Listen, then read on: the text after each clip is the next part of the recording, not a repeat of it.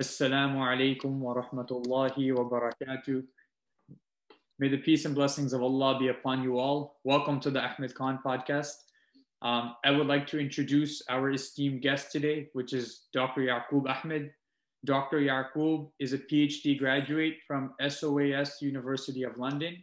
He is an Ottoman historian, and he is currently teaching Islamic history at Istanbul University and was a visiting fellow at the Modern Turkish Study Center at Istanbul Seher University. His research focuses on Muslim intellectual thought in the 19th and 20th centuries, Islamic constitutionalism, identity, nationalism, and collective memory construction. Thank you for joining us, Dr. Yaqub. Thank you very much for having me. Well, the topic today that we are going to focus on, inshallah, the theme is history, a story about the past. And I was very careful with the name that I chose because I really feel that history is a story that we tell about what occurred in the past. But before we get into that, history is one of those disciplines that everybody is interested in because everybody wants to know their own heritage, their own ancestry. And so if you look at, for example, Muslims have a huge interest in wanting to study the Sirah, but also Ottoman history and Mughal history and Abbasid history. And when you begin to study these histories, you begin to develop a level of appreciation for the people before you and how much they have done just for you to even get here. So with that, I want to begin with the first question to Dr. Yaqub, which is this question of how do we define history? What is history? Assalamu alaikum, and thanks for having me. Just to address your point initially, which is that it is true and that Muslims are interested in knowing about history. I think there is a general culture around the world of people wanting to know about their past, wanting to know about their identity and so forth. And I'm in agreement with that. Where I think the question we might need to redefine the question is, do Muslims study history? Is it a study of, and then you would probably know this better than me in terms of somebody who studied history in university or is still studying history in the university or is still in contact. What I noticed was that the number of Muslims in the West in particular who were studying history was very low in relation to their counterparts in other ethnic minority groups or religious groups or so forth. And the concern I had was that Muslims, by and large, are still focused on the same subjects, right? So that gives an indication of the necessity of having historians. And I wanted to address that first because I've always felt that before I can address the question of why history is important or what is history, I still feel the need of explaining that we don't have enough historians amongst Muslims who are taking this because they probably see this as a privilege or see this as not a healthy career option or don't see that there's much money that can be made from it. And this is the interesting thing now. Because now going on to your question about what is history, I mean, in many ways, history is the manner in which a particular narrative of the past is presented. At times you can say constructed in a way of presenting a moment in the past that we can make it more relatable to people today, right? Now, the concern I have is that a lot of people don't realize that history writing is ideologically driven on many occasions. And that could be for many reasons. That could be because the individual is ideologically driven. That could be the institution they are part of are ideologically driven. Or that can be just the discipline of history, which has become a very unique Western enterprise, is written within a particular framework that has a particular past to it. Ibn Khaldun was correct in making the case that history is usually written by those who are, it's not only Khaldun who said this, but many scholars and even Western scholars have made this, but the people that have the power to write that history, right? And since the success of the colonial powers in particular, and since the success of Western hegemony around the world, you sort of see that different cultures and peoples of different societies, whether that be South America, whether that be the indigenous communities of North America, whether that be the people who are Aborigines in Australia, whether that be people in the African continent, Muslims, people from the Asian subcontinent, they have not been able to present a narrative of the past which reflects them and is true to them from their voices, right? Mm-hmm. So one of the things I always say to my students is there's a difference between writing about the truth and writing fact. Mm-hmm. History is about writing about the truth. It's not about writing fact. And so people say, well, what's the difference? And there is a fundamental difference between fact and truth. A fact is just a piece of information. But truth is the way that we derive a particular opinion on those facts, and we are dependent on the amount of information we have. And so every person who's writing about the past is dependent on the amount of information that's available to them. As a result of that, you can come to the truth without having all the information, but nonetheless, it requires a lot of investigation from the person who's writing that. And so in many ways, the objective of a historian fundamentally should be an attempt to try to write about the truth of the past, which can be relatable for people for today. Now, as a Muslim, here's the interesting thing, and I've said this before, which is that the word insan in Arabic, yes, means humanity or people, but actually its root word comes from the idea to forget. Mm-hmm. So the idea is insan is the one who forgot, right? So humanity are the people who forgot. But forgot what exactly is the interesting thing. And here the word insan in this plural form then is not about the person who forgot. It's about the nature of human beings being a people who forget. Mm-hmm. So now when we're people who forget, fundamentally what we have to recognize then is that we need to be reminded. Mm-hmm. This is the idea, right? And any person who would be born today would fundamentally be dependent on the information that's provided them today. And so they are people who have forgotten the past because they no longer have that past. That's when it becomes important for people who write about the past to make that relevant. And in Islam, it's interesting because if we were just going to use it from an Islamic perspective initially, in the narrative, we look at the seerah, when Jibreel alayhi salam comes to Rasul Sallam and Rasul Sallam hears the verses of the Quran for the first time, what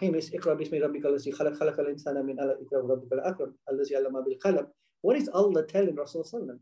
He's reminding him. He's reminding not necessarily Rasul Sallam alone, but mankind, that you, in many ways, that look what I created you from. He's reminding them so that you don't forget this. And I taught you, how to use the pen. In many ways, fundamentally, what you see here, just in the beginning, is not only the recognition of reminding mankind about the nature of how they were created, but the importance of knowledge, right? And here, then, ilm is important. And fundamentally, ilm is a study of the past in many ways, and history is a study of the past. And any form of knowledge you're going to learn is the study of the past. And in that sense, that's what history is for me. For me, that's how I see it, right? And people will always ask me, like, as a Muslim, like, how do you see history any different? But fundamentally, we are truth seekers to the best of our ability. That's what we're trying to do. Now, on many occasions, it's very possible that we may not be able to know what the truth is because of the lack of information. Okay, then what we can do is we can disprove what is not the truth. We can still do that.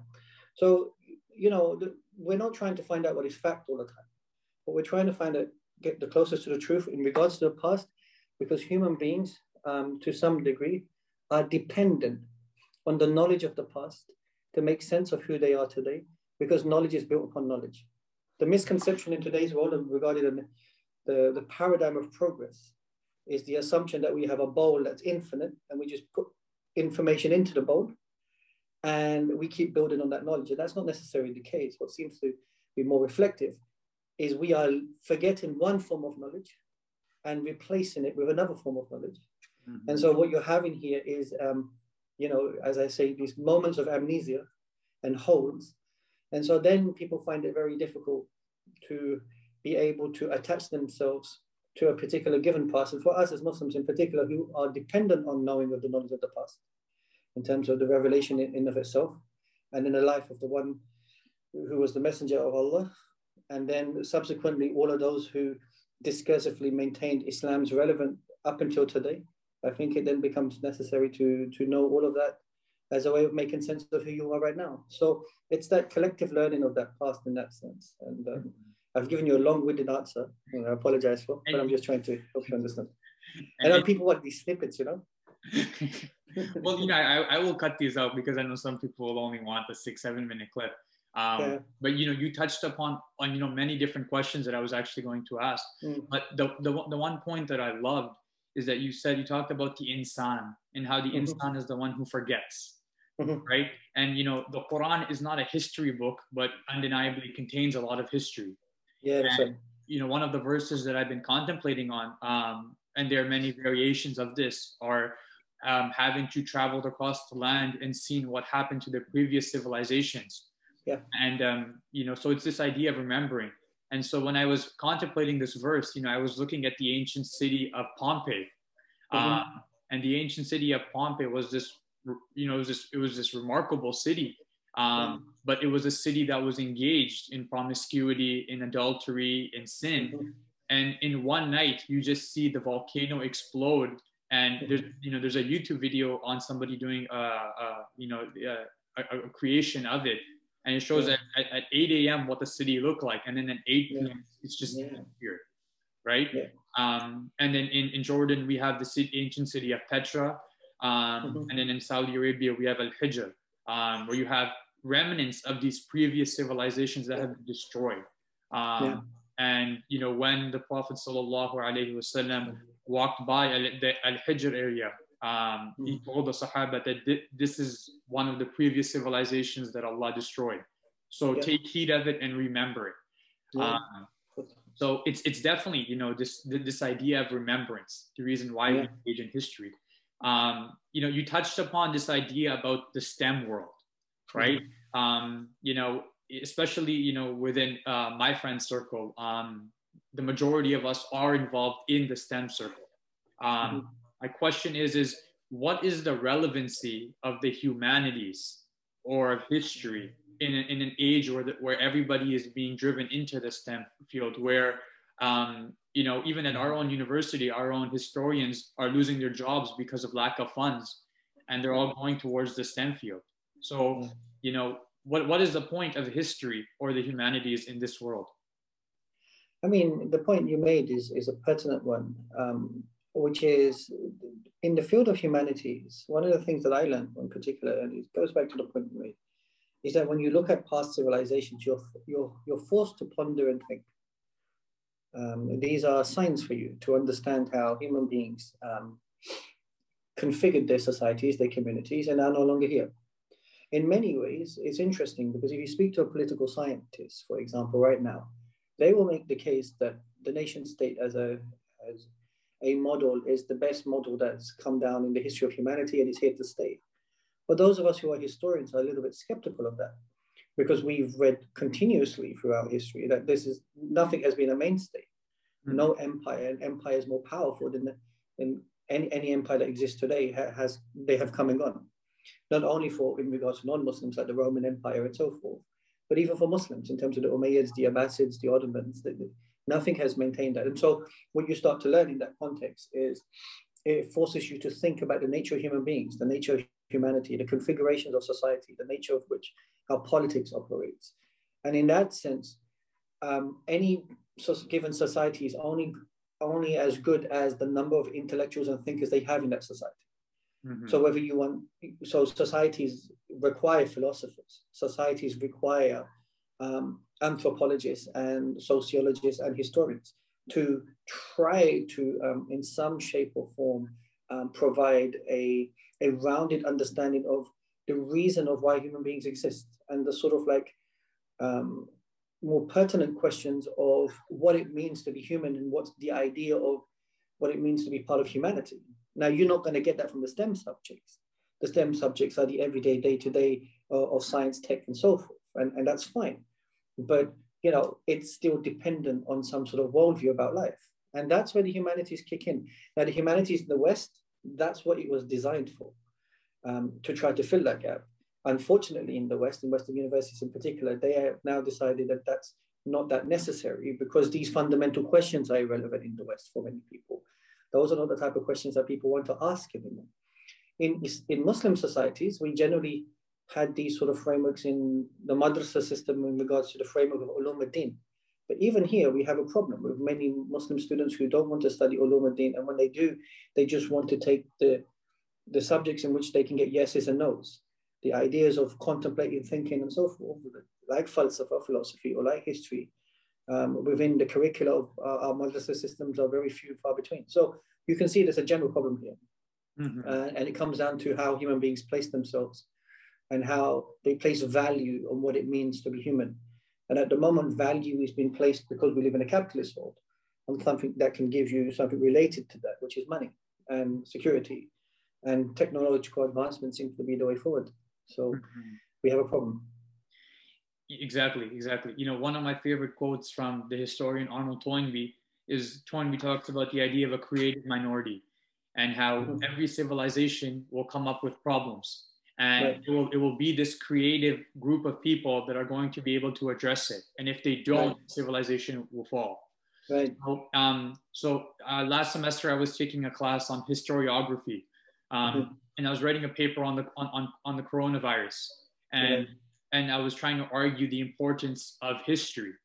And I said something in my research left me quite fascinated is, you know, you have WebMD, which is the biggest medical website, you know, in the world. And you have their main doctor. And he's interviewing a historian of pandemics, trying to get some answers. And this is early on, kind of trying to get some answers about how do these pandemics work? How do they usually end? How did people usually respond to them and end them? And what were the fates of these different strategies?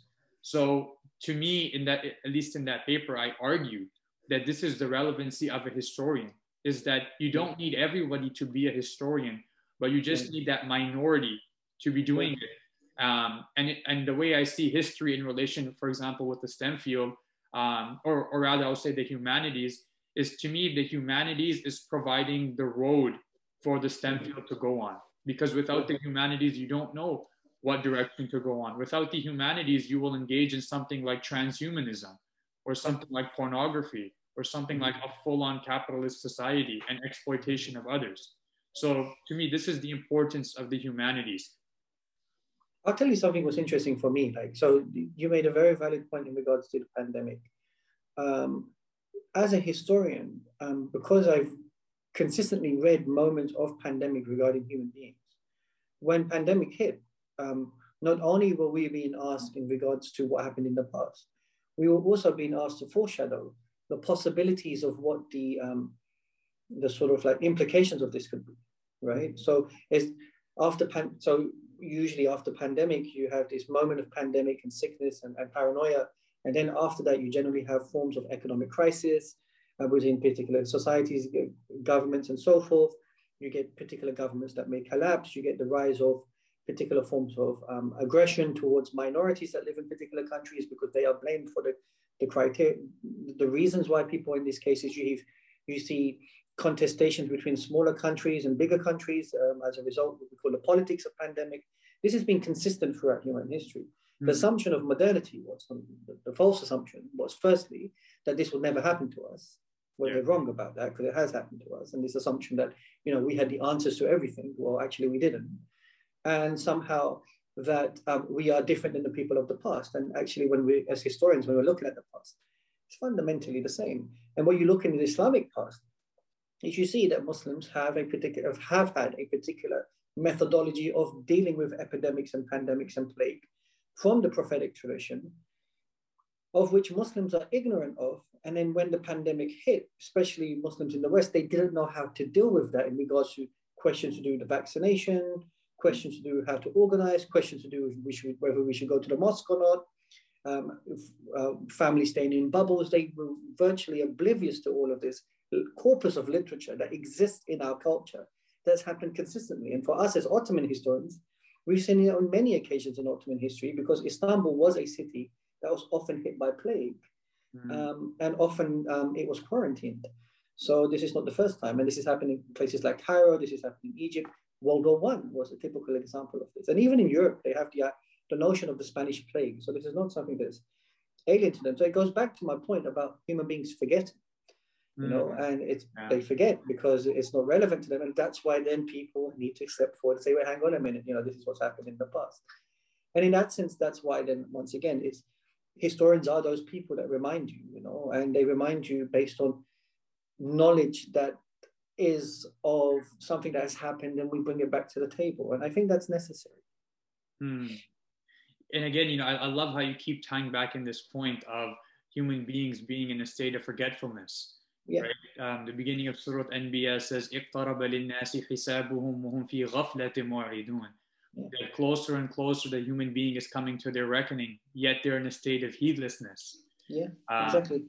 So we do find ourselves in that state, and because of that state, these they say people who don't study history will just repeat it, right? Not only that. Look, I give you an example. Like, sorry to interrupt you, but no when we do forms of ibadat, for example, and what do we say when we're doing like the remembrance of Allah, dhikr of Allah Ta'ala, to constantly remember Him?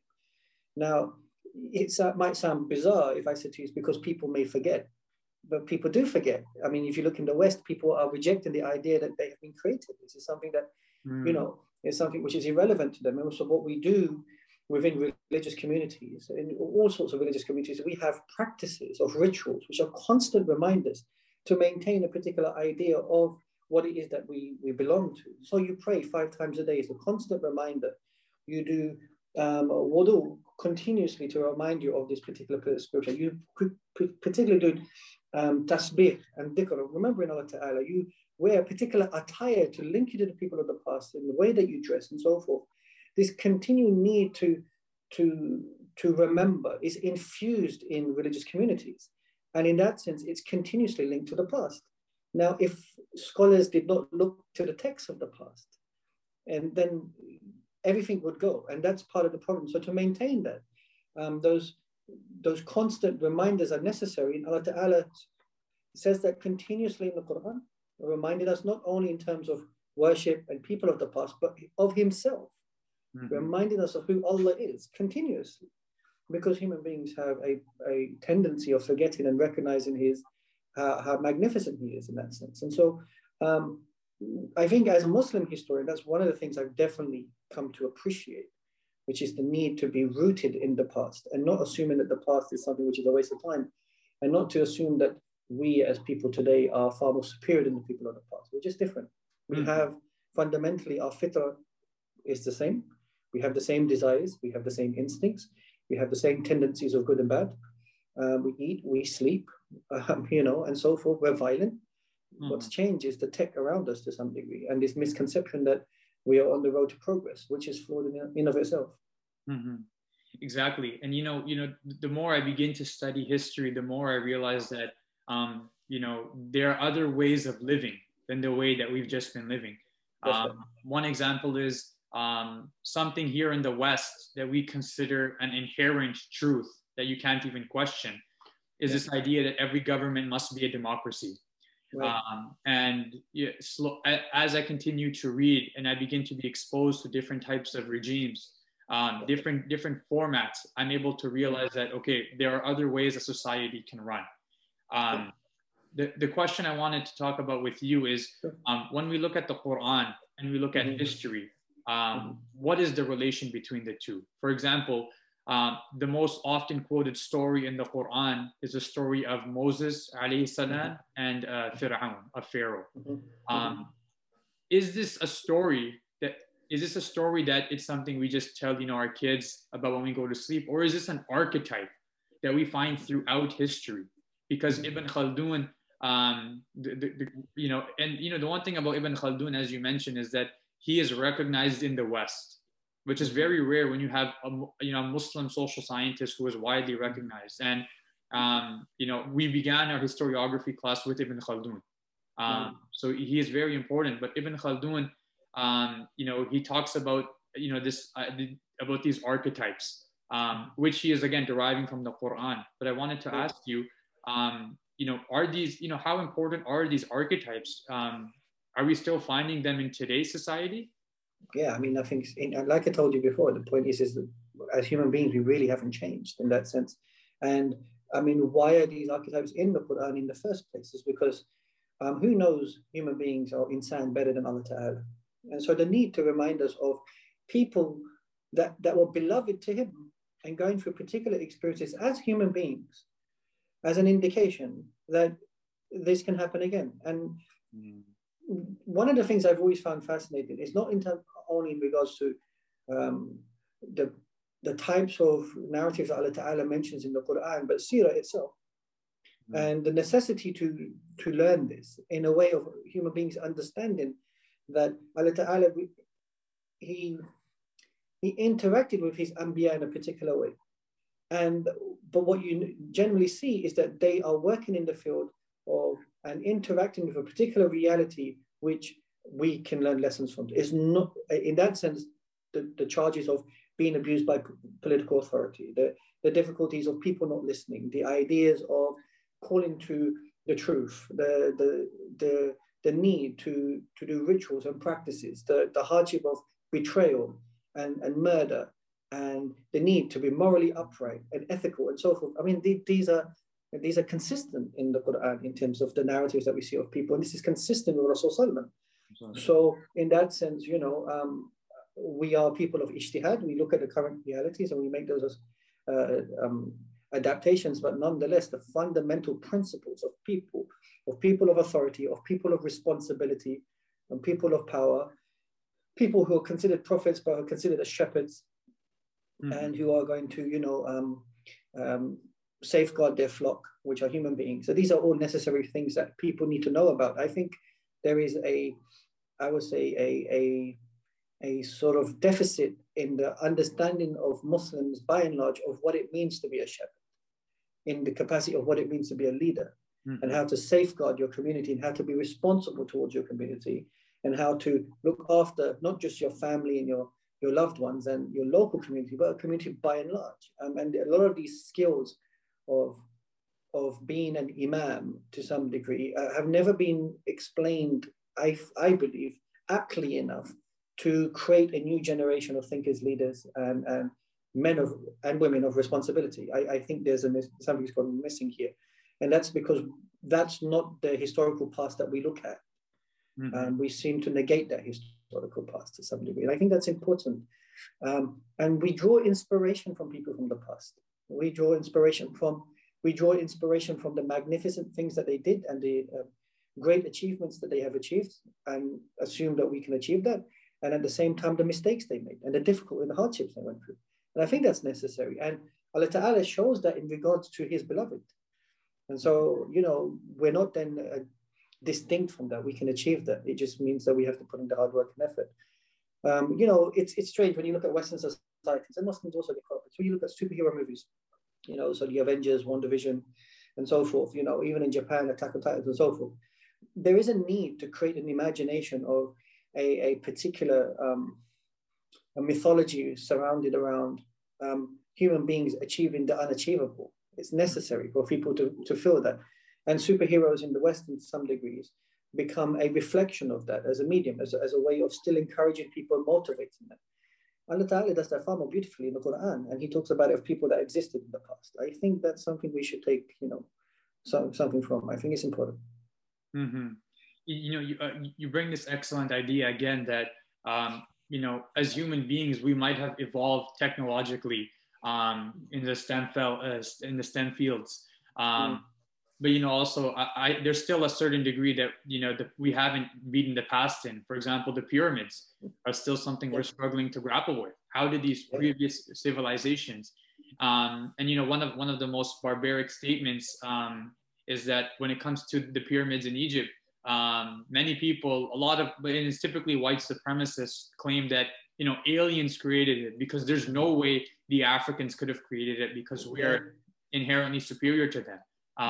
But I mean, you find the same thing in Mexico as well with their pyramids. But this idea that although we might have increased and improved our STEM fields, morally, we might even be seeing a couple steps back. And it's really through a foundational text, whether, whether it's a Bible, whether it's a Quran, many of these great texts that give you truth that you're talking about, that truth in morality, but also that truth in history of knowing where you came from. Yeah, I mean, that's the really valid point you make. I mean, it's not just in regards to the building of the pyramids and so forth. Let's look at medication. I mean, some of the best doctors or practitioners of medicine in particular were Muslim scholars of the past. And for them, prevention was better than cure. And we have, excessive works on what to eat, what not to eat, how to train, how to safeguard the body, and so forth. This gluttonous behavior that we have today of just complex foods being shoved onto a plate never existed in the past. And so when people got sick, and because Allah Ta'ala says for every sickness there's a cure, people would find, something in nature that would deal with that. And in that sense, what you start the herbal medicines and medicinal mechanisms, drinks and whatnot, what you learn then is that these forms of practice are forgotten, right?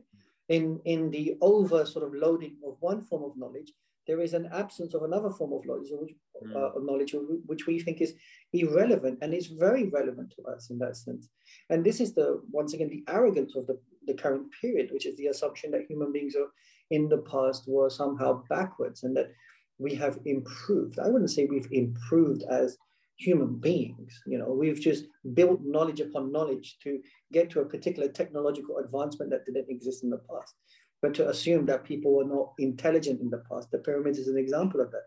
Forget that. I mean, we talk about the Ottoman mosques that are built.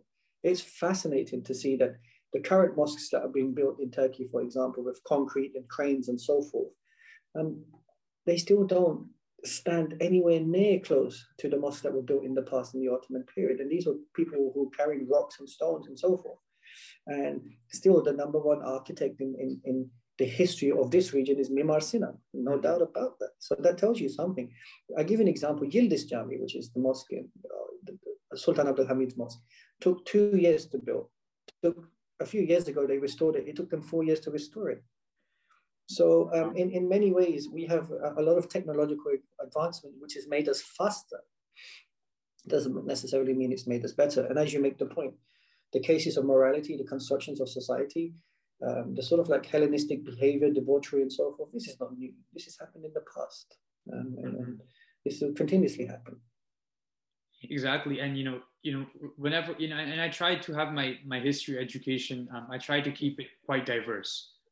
Because each civilization has things that you can take with it, even if they weren't Muslim, right? One of my favorite hadith says, "Al-hikmatu dhalatul mu'min fahaythu wajadaha fahuwa ahaqqu biha." That wisdom is the lost property of the believer. Wherever they find it, it is theirs. And I think this is greatly manifested, for example, in Ibn Sina's Canon of Medicine, where he's just compiling works from China, from India, from Africa, from Europe, everywhere. He's just trying to take that wisdom and put it together. It was great hearing that about the architecture of the Ottoman mosques and how still, they're still trying to question, how they made it. And if you look at the great wonders of the world today, how many of them are 20th century or 21st century? Yeah, totally. Right? So there is this and in terms of morality, when I study, the Chinese civilization, the Indian civilization, the European, the Muslim, they all knew about what we call now the 7 deadly sins and how these were sins. Yet today we have taken these, today our vices have become virtues and our virtues have become vices. Yeah. So exactly. In the past, our worship of Allah was a virtue. Today, now it's frowned upon and it's become a vice. Yeah. In the past, people knew that you went on a spiritual journey to control your desires, to control. Today, that's become a virtue with this over hypersexualization society. So this idea of improving in all regards is a false claim. And when we look at the moral arguments in specific, we begin to see that we're not even going backwards, because the people behind us weren't even doing it. We're going in a complete opposite direction completely. And this is the interesting point, which is that growing up, I was always taught that the full sort of like acknowledgement of knowledge cannot be acknowledged without the understanding of Allah Ta'ala's relationship with that knowledge that you've attained. Now, when you take something like Allah, so you say something like, which is meta, which is Allah Ta'ala is the only reality, and you take him out and you put him to a side, and he's now placed here. Any form of knowledge that you're going to attain, even as elevated as it may be, there's something problematic about that, because how are you going to correctly apply that knowledge? And the application of knowledge is not simply, to take information and to use it. There's a morality behind it. There's an ethics behind it. There's, as we say, an adab culture behind it. There's a particular interaction behind it. There's a whole host of these things which shape the human being in their being, in terms of how they ought to be, in regards to themselves, in terms of their relationship with themselves, their relationship with Allah, their relationship with their spirit, their relationship with their family, their neighbors, their society, their community, and the world by and large. You take that out, your knowledge is very restricted in what it has. And it's good that you make that point about wisdom, because that's exactly what we're trying to create. How many people can you say in Western society that these are people of wisdom? It's very rare we would hear that. Yeah, indeed, these are people of wisdom. And this is something that is very strong in the Islamic tradition, that we are looking for people of hikmah, people of wisdom who can guide us, who can take the knowledge and apply it in the correct manner, that take all the facets into account, that are helpful for the human being, not only in terms of that activity, but in relation to everything that's important for them. And I think that's a concern I have, which is that in the West, even Muslims are sometimes devoid of wisdom. They have a lot of knowledge. And one of the interesting things we see with a lot of these YouTube videos that I see on social media, and sometimes I get concerned, is very rarely do I look up and say, you know what, alhamdulillah, this is a person of wisdom. What I see is that this is a person who wants to create content. And that's a concern I have, which is that we're churning out information every week as a way of facilitating our subscribers and our followers and the likes that we need. And some people may say that's a little bit harsh. But nonetheless, wisdom requires sometimes drawing back. It requires coming off those platforms. It requires years of contemplation and thinking and introspection. And that's what true scholars did. And I think that's what we need. We need people of wisdom. And it's hard now, but that's what we should be aiming for. Mm-hmm. No, and that's a beautiful point. I mean, this idea of follower chasing, which has been created by social media, has led to exactly what you're saying.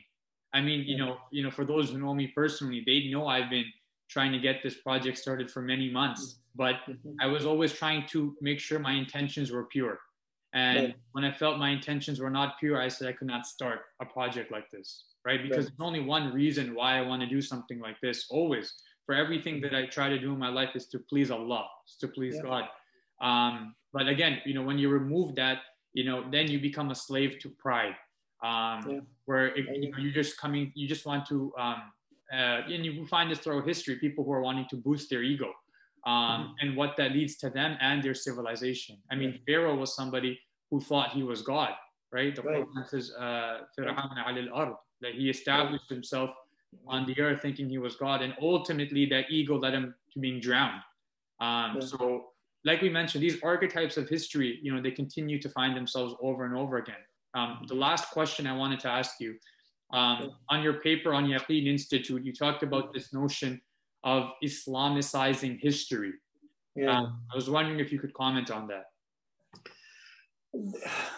So there is just quickly to touch on the previous point and then this one, which is that there was a Western academic by the name of Neil Postman. He was an expert on the idea of television in particular. And I was debating with a few friends of mine today only. And Postman complains about the solid information for society becomes diluted when it's introduced within the format of entertainment, right? That real knowledge requires serious effort, serious study, and serious forms of intellectualization. When it becomes something which is mass-produced, and this is what these technologies are doing to some degree, they allow them for the facilitation of mass production, everyday production, that to some degree it dilutes the seriousness of that knowledge, because it becomes couched in the need for people to want to be entertained. And so this is the concern I have as Muslims. Our interest is not to entertain people.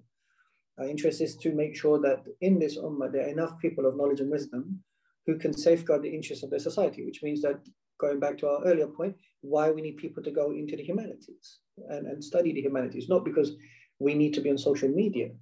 There will always be people on social media who give their opinion for whatever reason, but because of that serious study for serious information, where we invest in people. This is what Rasul Sallam did with his Sahaba. He invested in them as people. One of the fascinating things about Rasul Sallam is he wasn't interested in building businesses or institutions or so forth necessarily. The first focus he did is, let me invest in my Sahaba.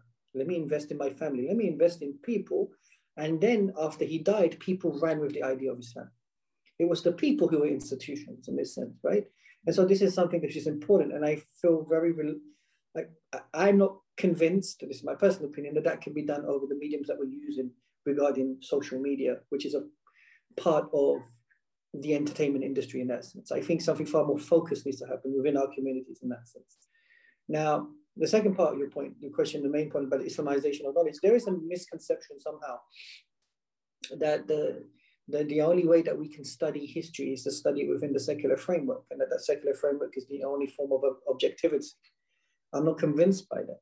My Islamic principles have always taught me to be upright. My Islamic principles have always taught me to look for the truth, search for the truth, to be thorough, because in the end of the day, there's an accountability, not simply based on the fact of what people will say to me today, but what Allah expects. And so the Islamization of knowledge, the misconception is that the Islamization of knowledge has to mean that I have to use Islamic terminology in the text itself. It's not simply that. It's the mechanism in which I produce information, right? So I give an example. I was at a conference once, and one of the academics said, the great thing about being historians is the people who are writing about are dead.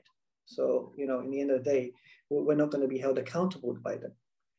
And then I stuck my hand up. I said, that's the difference between you and I. I mean, the concern I have is the people I'm writing about are the people who are dead, and they will hold me to account in that context. And so I have to be twice as upright in regards to writing about them, because on the day of judgment, the last thing I want is a person saying he lied about me, documented it, put it in paper for the end until the day of judgment. Like, what am I going to say to Allah? This is why the scholars would then write, and Allah knows best, to absolve yourself from that responsibility that in many ways you're just trying to do the best of your ability. Now that framework, that mindset, and that sort of like, I think, ethical position is missing in secular academia. Secular academia at the moment is being driven by careerism, driven by print capitalism. It's being driven by budgetary needs, the needs of a particular department. There's an overemphasis on producing publications and books and presentations, but the pursuing of truth for the sake of truth, for the sake of humanity, I don't see much of that anymore. And so in that sense, this Islamization culture is necessary. It's not necessarily simply down to text itself, but whole ethos in the way that we operate as Muslims, in the way that we interact with knowledge as people, I think needs to be put back onto the table. And I think maybe that was a point people sometimes missed in my Yaqeen Institute article. There was an assumption that I was talking about, just simply infusing Islamic terminology on the text itself. But there's a whole mannerism. Rasul Sallam was the walking Quran, right? So when he embodied what that was, and that's what we need in that sense. And as Muslim scholars writing about the Islamic past, we have to be braver in claiming and reclaiming our Islamic past, because it belongs to us. And we should be writing in a way, and I believe this, we should be writing in a way which is relatable for Muslims in their capacity as Muslims. We mentioned Ibn Khaldun. So the way Khaldun was writing, he was writing for Muslims in their capacity. And non-Muslims can read his work, no problem. They do read that. Just like how I read Bernard Lewis. But I shouldn't have a fear of writing for Muslims and feeling somehow that this work is not worthy. I mean, my Yaqeen article was written in that capacity. It was written in the capacity for Muslims, from a Muslim, from the Islamic worldview, regarding the Islamic culture. And Muslims read it and non-Muslims read it. And I'm okay with writing in that medium and style. I think that medium and style is necessary. I think the concern I have is sometimes when Muslims go into academia, they reject that style. They only write in one style of writing, which is the academic format. And I think this style is just as necessary. So this is what I meant. No, definitely.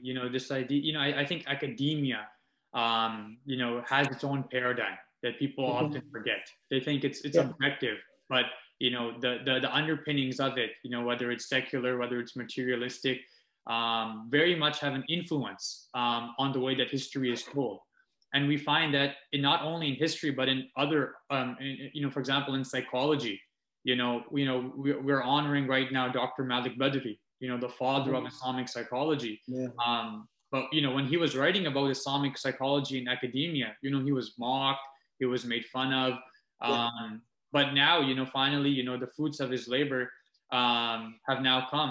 Dr. Rania Awad is now teaching an Islamic psychology class at Stanford University, Yeah. right? But it's because you have those people who are willing to push the narrative. But in history in particular, it's very problematic. And I'll give you a couple of examples. When you read about when Sirah, when the life of the Prophet Muhammad sallallahu alaihi wasallam is taught in academia, the question that they're always asking themselves is, how did Islam spread so rapidly, Mhm. right? And I remember I was in my class and I was with my professor, and I said, and just a couple of days ago, another Muslim sister is taking the same class with that professor, and she asked the same question. What if there's a possibility that it spread so rapidly because God wanted it to spread rapidly and that God was with them? And he said, no, no, no, it couldn't have been like that. And then when you ask about, okay, when they speak on prophecy, astaghfirullah, they will say, oh, he might have had hallucinations, astaghfirullah. But I asked him, what about the possibility that he sallallahu alaihi wasallam was actually a prophet? And they outright denied that completely, right? Because they're stuck in that materialistic framework. And Well, I'll give you something even more interesting. sure. So I remember, and this was a slip of a tongue, where I said in a presentation, and Allah says in the Quran, and I was reprimanded for that. Wow. I was reprimanded because that wasn't objective. What I was supposed to say was the Quran says. But yeah. And so somebody reminded me that, listen, okay, you're imposing your religious belief upon. And so then I turned back to the person who said that claim and said, so who was the author of the book? I said, it's unbelievable that in academia, we often cite the authors of books that we're writing. And here, you are telling me that I have to discard the author of this book. Mm-hmm. And what's intriguing is they will say things like the truth claims of the Quran. It cannot be a truth and a claim at the same time. That doesn't make sense. That's an oxymoron in of itself. Mm-hmm.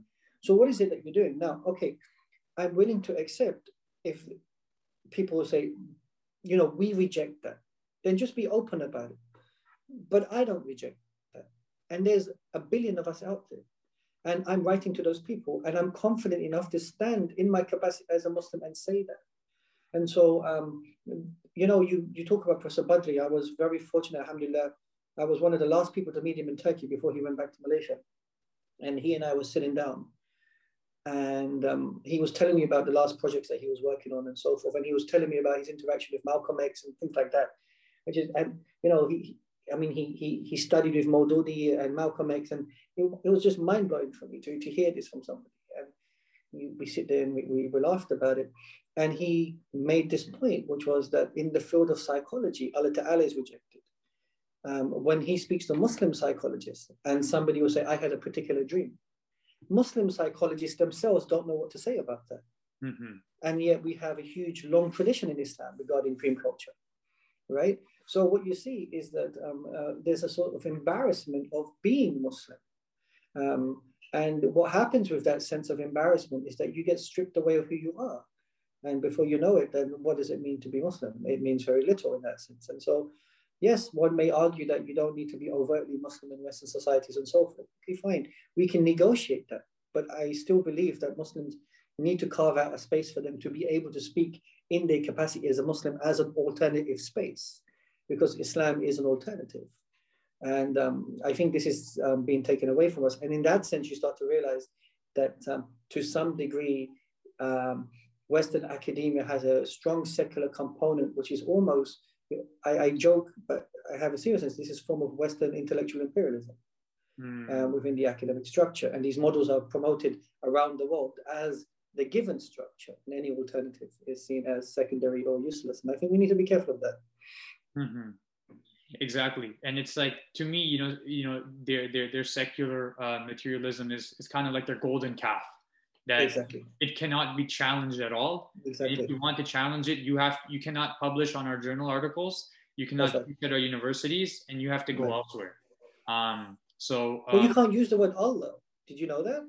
That in there are many journals, Islamic studies journals, where the word God is replacing Allah, which is bizarre. We all know who Allah is, and it's an Islamic studies journal. Why can't I just write the word Allah? No, that's not. That's the God of Muslims. And it's intriguing how this becomes reduced, because in many ways, as those of us who are Muslim, Rasul came to say that the proper name of Allah is Allah.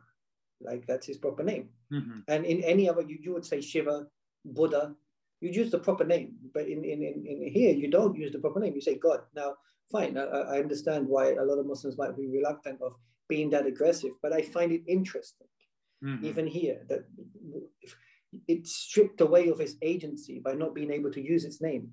And this is interesting.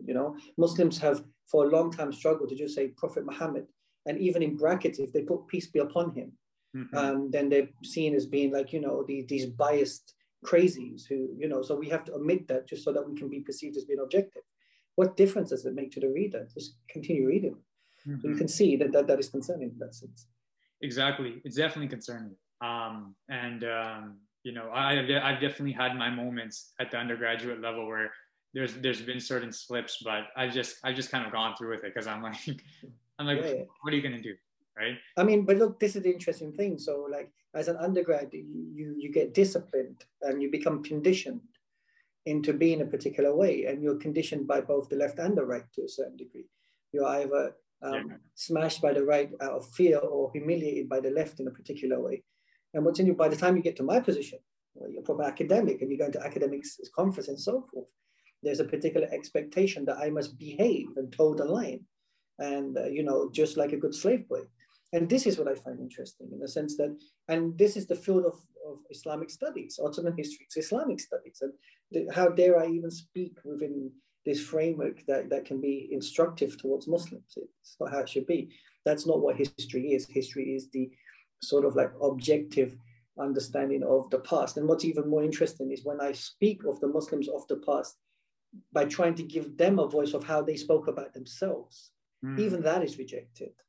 So that I find interesting. And so it's becoming an interesting battle in that sense. And I think this all ties back to the same topic that we're trying to talk about, is that history as it's taught today, as it's found in the books, right? Because, I remember before I got into the realm of historiography, I thought that as long as I picked up a history book and that it had some sort of relevancy, some sort of credibility, I could cite it and that it was true, right? But as you begin to see that, you'll find these types of books on every topic. I love this point that you've made, by the way. I'll tell you why. Because you know how many times I meet Muslims who say, I read this in a history book.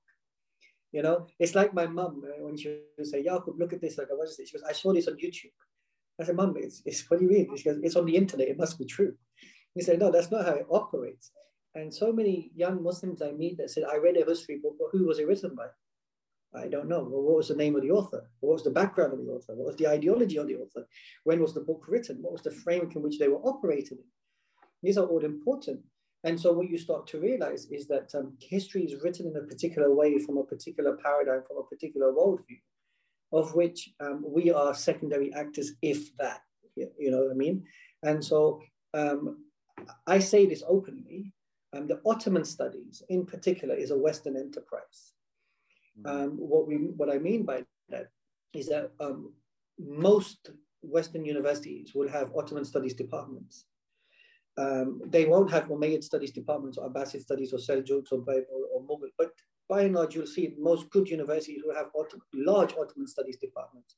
It was a Western enterprise in many ways, that Ottoman studies was in some ways created in Western universities and maybe in the Turkish Republic.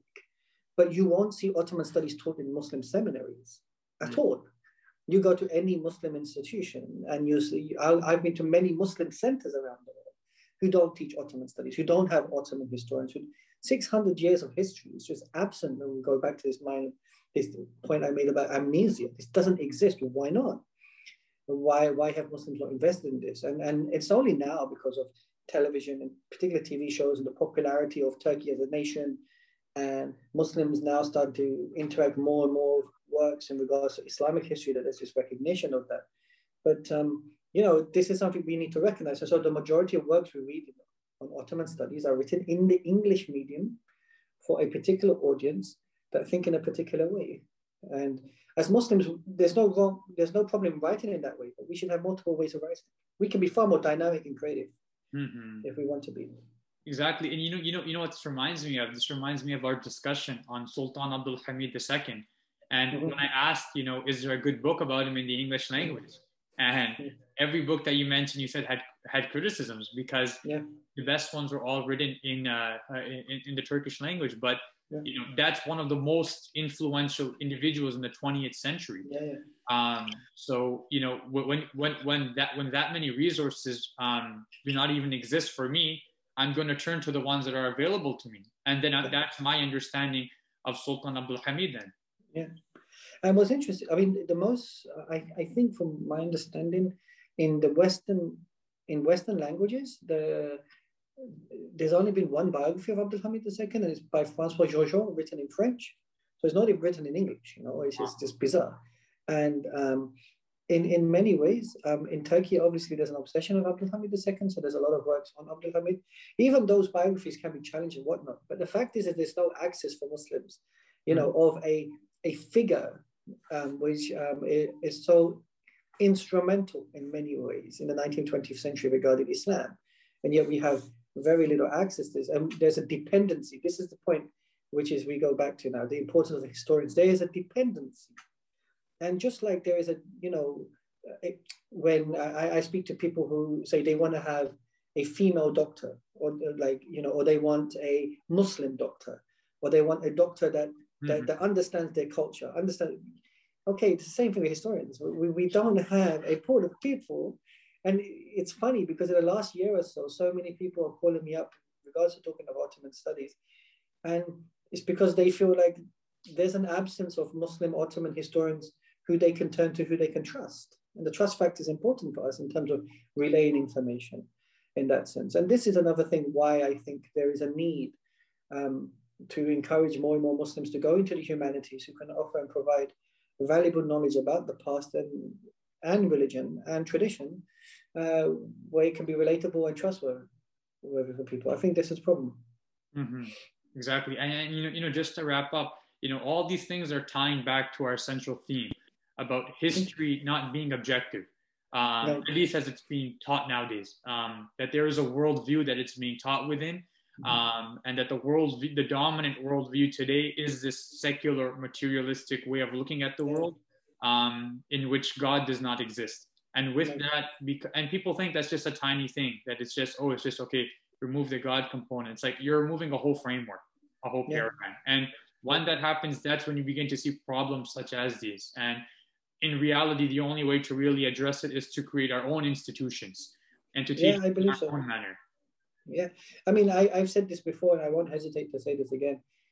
So Western academia, whether it's written from even like Marxist. So if we look at capitalism and communism in particular, these are still European ideas, and they came from a European secular worldview, right? They were just two different forms of ideologies which were clashing amongst each other in a particular way. But still, when you look at the way that you studied historiography, where you look at the way that Marxist works have influenced the writing of history, for example, even today, in that sense, where you don't have, and this is embraced within Western literature and Western academia, but you won't see the embracement of the Islamic school of writing about history. That's outright rejected. In many ways, you see, and I believe this, is that secularism, in the way that it's documented within the writing of knowledge, is intellectually violent. It's a very intellectually violent form in the sense that there's an imposition that it makes, and it's unwilling to compromise with anything, and it strips people away of any internal agency they may have of writing about themselves in their particular framework. So, I mean, it sounds bizarre, but as a Muslim who writes about Islamic history and writes about those people of the past who are relatable to me in regards to my culture, history, tradition, of which Allah is a major component. The fact that I have to strip all of that away leaves me with what exactly? Leaves me, not only are the people I'm writing about seen from the Western gaze, but I myself have been reduced to an object of that Western gaze. So both the one who's written about and the one who's writing has been stripped away of any agency of who they are. Well, what is this? And this is why the Yaqeen Institute article, in that sense, I was trying to write in a different style that was relevant for Muslims. I really wanted to make that, push that home. And when I first showed the first draft to a couple of people, they were surprised by that style. Why are you starting with the Quran? Why are you starting like this? Why are you starting with the Bismillah? What are you doing? Like, we're trying to create a platform where this can be seen as an academic paper. When I gave the first drafts at a couple of friends, and I was like, no, this is what we're going to sit with. And alhamdulillah, in many ways, Muslims resonated with it. They said, we appreciate this. This is fresh for us. And I met Muslim academics who said the same. They said, you know what, fair play to you for putting that out there. And I hope that we can create an alt space for ourselves where we can do that in terms of our own sort of like intellectual sort of like product. Mm-hmm. And the thing that I hope, in my example with the Islamic psychology, is that eventually it becomes recognized even in Western academia. That's what I hope. Because these are great institutions. And rather than trying to, break them down and create new ones, we would love if the possibility emerges to work within them. In the West, my argument mainly in the West is you don't have to like what I'm saying, but just let me say it. It's fine, but let me at least exist and to say it. You want a diversity of thought, you want diversity of opinions, you want diversity of different cultures, then let me speak in my capacity of how I see it. That's how I'm going to train it. But there's a rejection of that. It's understandable. That's fine. I understand it's rejected, but then at least be honest about it and say, and there is a tacit acceptance that it's not objective. There's multiple subjectivities in that sense. And, you realize that while you're writing, like, okay, there's the Marxist school, there's this school, there's the Frankfurt school. So you start to realize, oh, okay. But fundamentally what you see is it all still sits under the framework of secularism. And as a result of that, that's why it's all encompassed and accepted. We don't want religious people writing about their religious past. Yeah. That can definitely open up a door that we don't want as well, where there's no restrictions. So, the main point again that we try to convey in this episode is that there are many different ways to tell history. And one of my favorite sayings is history is his story. Right, is a person's understanding of history and their narration of it. So if you have any last thoughts, please share, Dr. Yaqub. Yeah, I mean, look, even in that point about his history being his story, probably we might get attacked from people saying that we've now turned this into sort of a ideological thing, but it's intriguing because in many ways, as I told you before, history is about writing the truth. And the truth is still framed within a particular viewpoint of a person writing from their perspective. In that sense, all history writing is always going to be from a particular perspective. It's always going to be couched in something. And we have this idea that, the idea of the elephant, which is three blind men holding the elephant, one's holding the leg, one's holding the trunk, one's holding the ear. They're all holding the elephant, which is the truth in that sense. But it's just different parts of it. But what we're trying to do is, the more historians we have, then collectively we can start to put more pieces together. The pieces shouldn't be fundamentally restricted to any given individual. This is where Western academia functions exceptionally well. It's a machinery, right?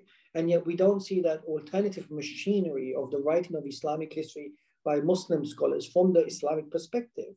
We have a few individual historians. And so the burden on them is very heavy. And this is one of the things that I'm trying to encourage, that we need a change. We need a collective interaction amongst Muslims of debate, of teaching and learning and production of knowledge, and to create this alternative environment that can be beneficial for Muslims. And there are many Muslims who are studying in Western academia. And I've said this before, and then via osmosis, you become trained in a particular way. But then they can't write from the Muslim perspective. There's an assumption that the Muslim perspective is somehow something which is backwards or so forth. And I think we need to change that. So my hope is that people like yourselves, even if you choose to go into the STEM subjects, that's fine. Mm-hmm. But it doesn't mean that the learning of history stops. Maybe there could be a good argument to be made that the university circuit is a 19th century institution that might be struggling in the 21st century, which means that the democratization of knowledge to some degree, with the use of Zoom and these sort of outlets, means that we may be able to get information from around the world now and create alternative decentralized spaces. So Muslims do not necessarily have to feel that the only way I'm going to learn history is to be at a university. In the past, in Islam, the institution was the teacher himself. Abu Hanifa is an institution. It's that you went to a person of learning who was an institution. And once you attained as much information from that particular person, you then went to another one. So maybe we need to create a culture in which we have multiple people who are institutions again in terms of centers of learning. And that's what we need, both male and female. And I think that's important in that sense. Yeah. And when I initially discussed with Dr. Yaqub about the podcast, I wanted to do it on Ottoman history because that's what your focus is. But I realized before we can even get to Ottoman history, we have to get to what history is, right? Yeah, right. I agree. It's extremely important. So, and as a history student, I'm always trying to relearn a lot of these ideas which have been taught to me as being inherently truth. So, with that, we'll conclude.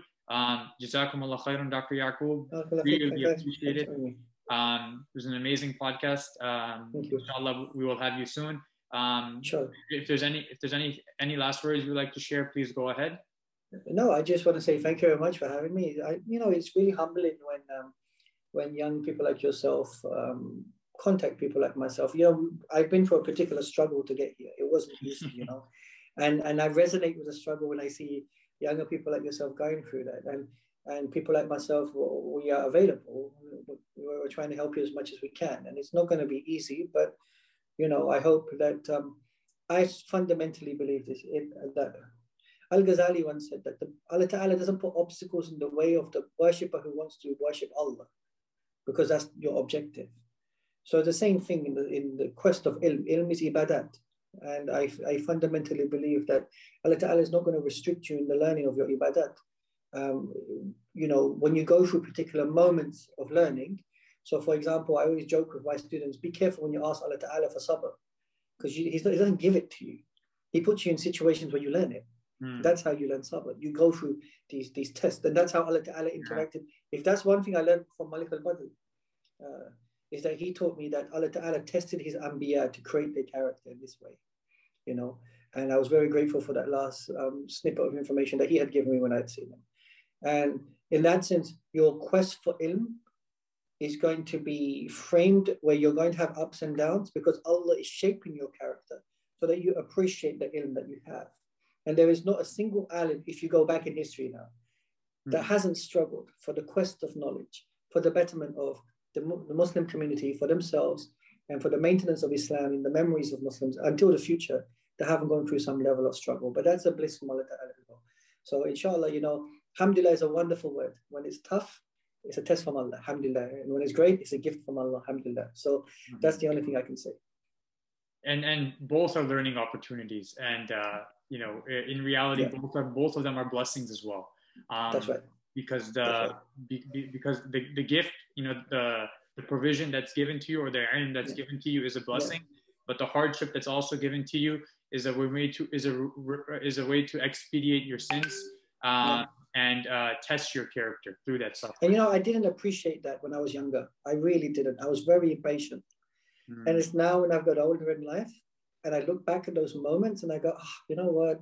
And they really have taught me to be a lot more rounded as a human being, a lot more compassionate towards other people, a lot more patient, and so forth. So yeah, Allah Ta'ala knows best. Inshallah. Jazakallah khairan. Thanks for having me. thank you for everyone for listening. And we will, this was episode 2 of the Ahmed Khan podcast, and look out for episode 3. So, Jazakumullah khairan. Assalamu alaikum wa rahmatullahi wa barakatuh.